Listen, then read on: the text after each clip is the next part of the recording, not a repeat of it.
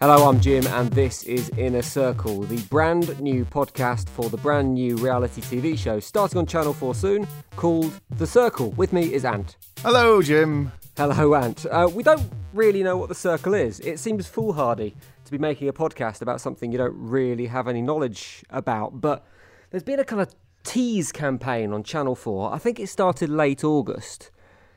And information has been very thin on the ground. Well, since you asked me to come and do this, I've done an exceptional amount of research, which means I Googled it twice and looked on Twitter.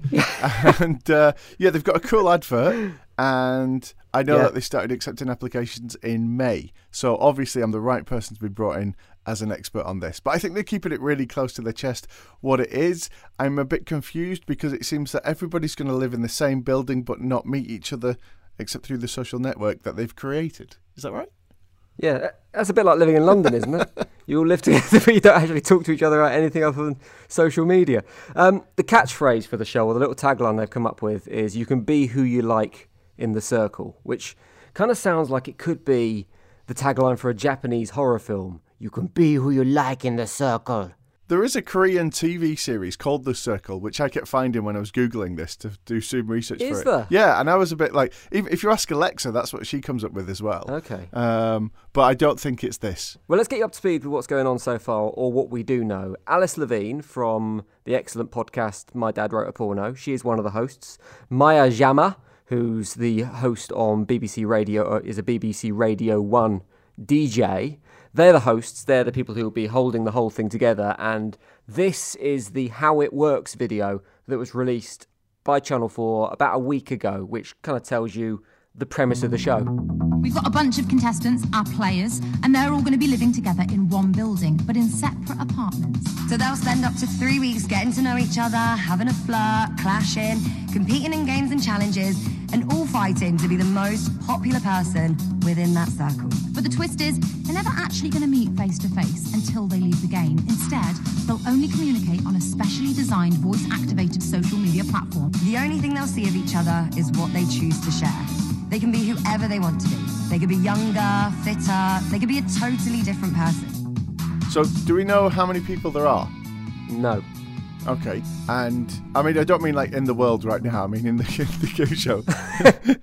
Although the block of flats they're doing it in looks absolutely massive, or the image they show in that video of a block of flats, it's probably 30 or 40 flats big, you'd guess. Which, if they're not filling all of them, I mean, we're in the middle of a housing crisis.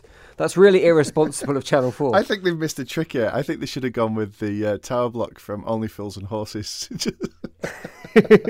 So my other question is like they've said like they're not allowed to meet, right? But I've lived in an apartment block like that. God, I sound very American, don't I? And the thing is, yes, you don't speak to anybody, but still occasionally you'll get up and you'll bump into people in the lift. And if you're following them on social media, you might recognise them. So are they actually going to be allowed out the apartments? I don't know. I mean, this is it. Whether they're stuck in one environment, and it's being pitched as kind of a social media meets Big Brother. Yeah. So in Big Brother, you were stuck in a single location. But if these people are, as you say, contained within a flat individually for I think it's a 3-week run, there's going to be some mental health issues going on there. Yeah, although I think a lot more people will be interested in watching it now because they'll go, actually, some of these people on Instagram and Twitter should just be locked up for 3 weeks just to protect everyone else. So I want to ask you a question, Anne. Okay. When was the last time you actually watched a reality TV show? Oh, God, it's been ages. Probably Dancing on Ice because I knew somebody that was on it. Is that a reality? I suppose that is a reality TV show, isn't it? It is a reality TV show, but it's something where you kind of go, well, people are learning a new skill. They're not just finding a new way to offend the nation, which seems to be what most reality TV is about. See, I've watched a few I'm a Celebrities, but mainly because of Ant and Dec. So they've always been entertaining, but I've never really gone and watched a whole series. I think it was probably season 2, maybe season 3 of Big Brother. Yeah. Which was a long time ago now. I mean, they've just announced they're retiring Big Brother. This will be the final ever series, the one that started very recently. So it just shows how long ago it's been. And I think the reason I don't watch them is because it is so formulaic and it's so self-aware in that the people that are in these shows are completely aware that they are presenting themselves in a way that will get them a TV career down the line, or a radio gig, or they'll get to write columns for The Sun, whatever it may be. There is a plan in place there. What I think is really interesting about this show is it's based on that. It is based on the idea that you can be who you want to be on social media, and you can present yourself in any way that is. It's kind of flipping the format on its head a little bit. Yeah, and I was just thinking about it actually, because in a way, probably 90% of the stuff we watch on TV is reality TV now. I mean, whether it's Homes Under the Hammer or Match of the Day, it's all real stuff and real people that's happening. But but it is. I've never heard Match of the Day announced as a... I kind of get what you're saying. But you see, the thing is, because it's all what you see is what's happened. Full of vacuous, fame-hungry individuals exploiting their skills for money. No, it's but the difference is that's edited by the Match of the Day producers, and it's edited by the Homes Under the Hammer producers. Yeah. But actually, what you're going to get with this is the people that are in the show, The Circle, they're going to be their own editors and producers, like we all do. That whole thing about my life looks great on Facebook, but if you spent 10 minutes with me, you'd realise I'm a bit of a sad, lonely, middle-aged man living at home. Well, I think that's what it is, though, isn't it? It's an exploration of how people present themselves on Facebook compared to how they are in real life. And I assume what will happen in this show is they will be who they want to be in The Circle, so on their social media platform, which is how the other people on the show then assess who they are.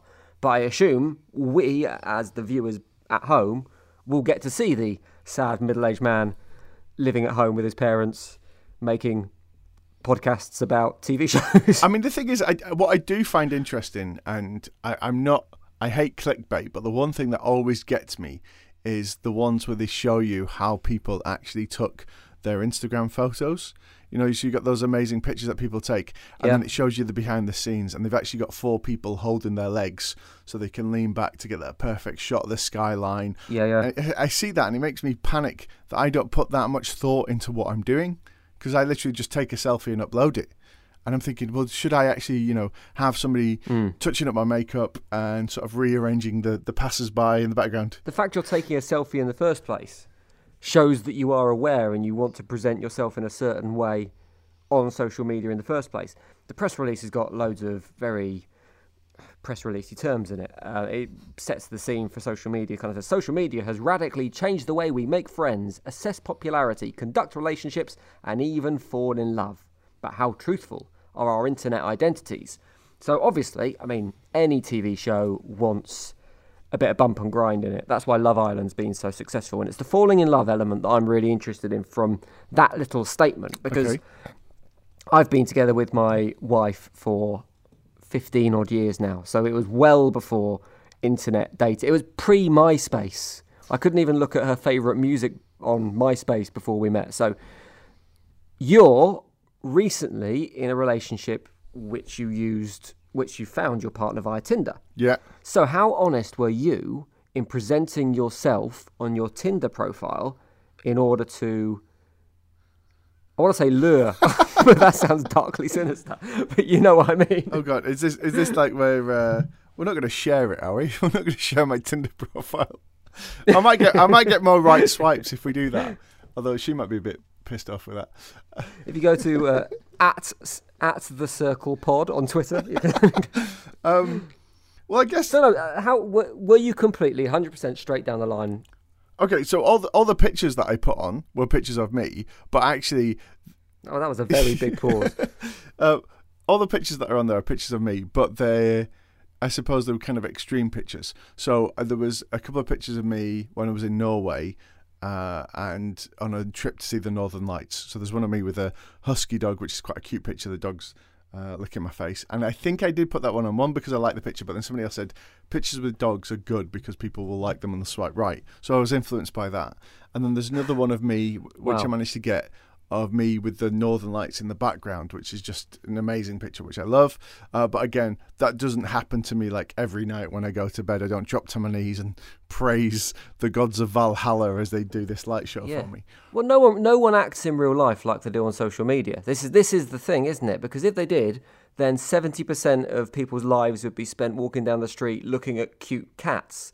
It just doesn't, people don't have that kind of time to do that, and it isn't an honest reflection. So I don't think you're any different to anyone else in that regard.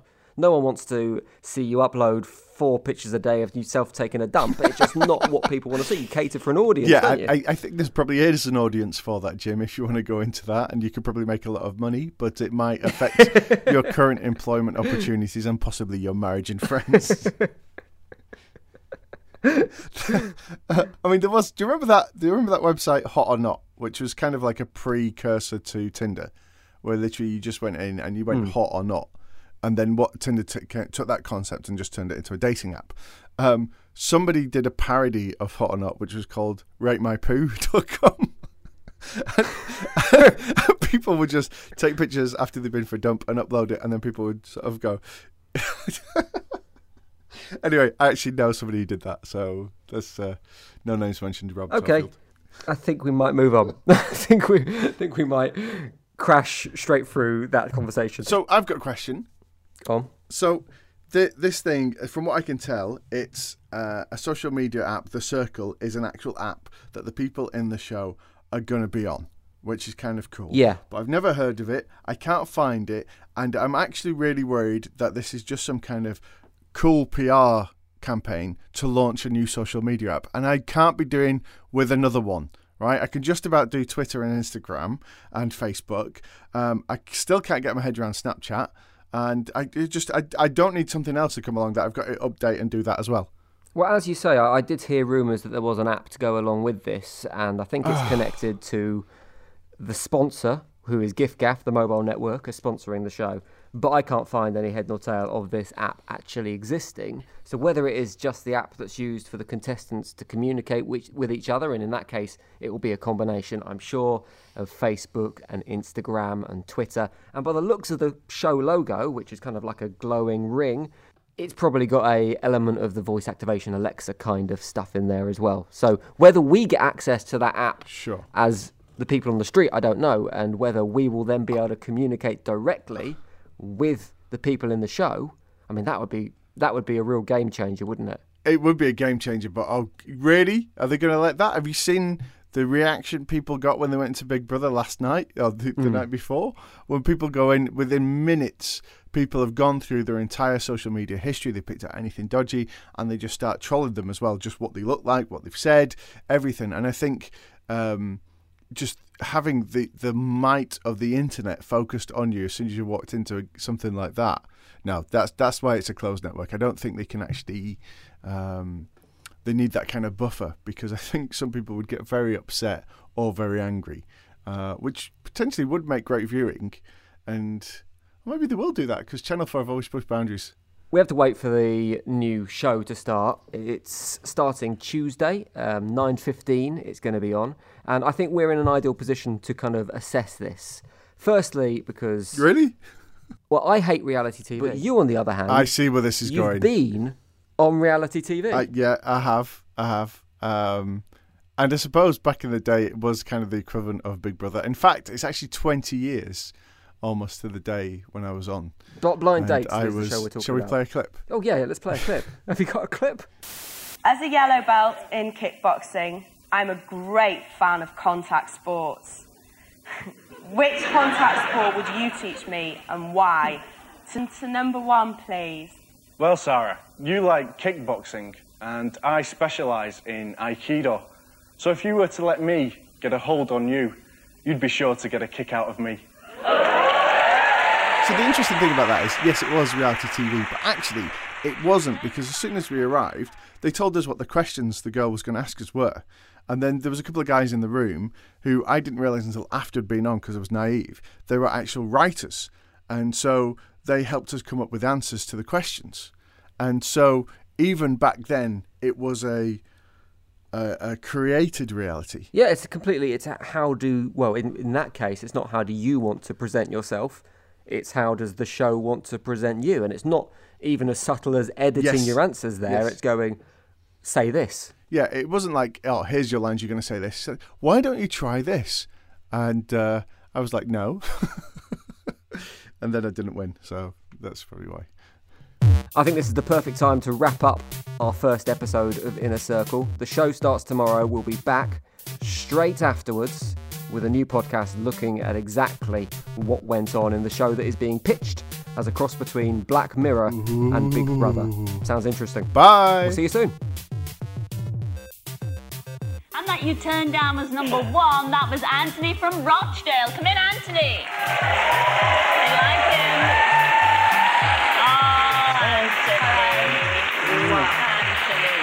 He couldn't sell you, kind of.